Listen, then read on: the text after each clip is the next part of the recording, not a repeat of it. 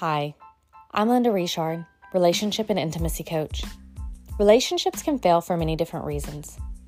When we experience this multiple times, it can make us feel like a relationship reject. I should know I'm on marriage number 4, and for a long time, I felt like a relationship reject.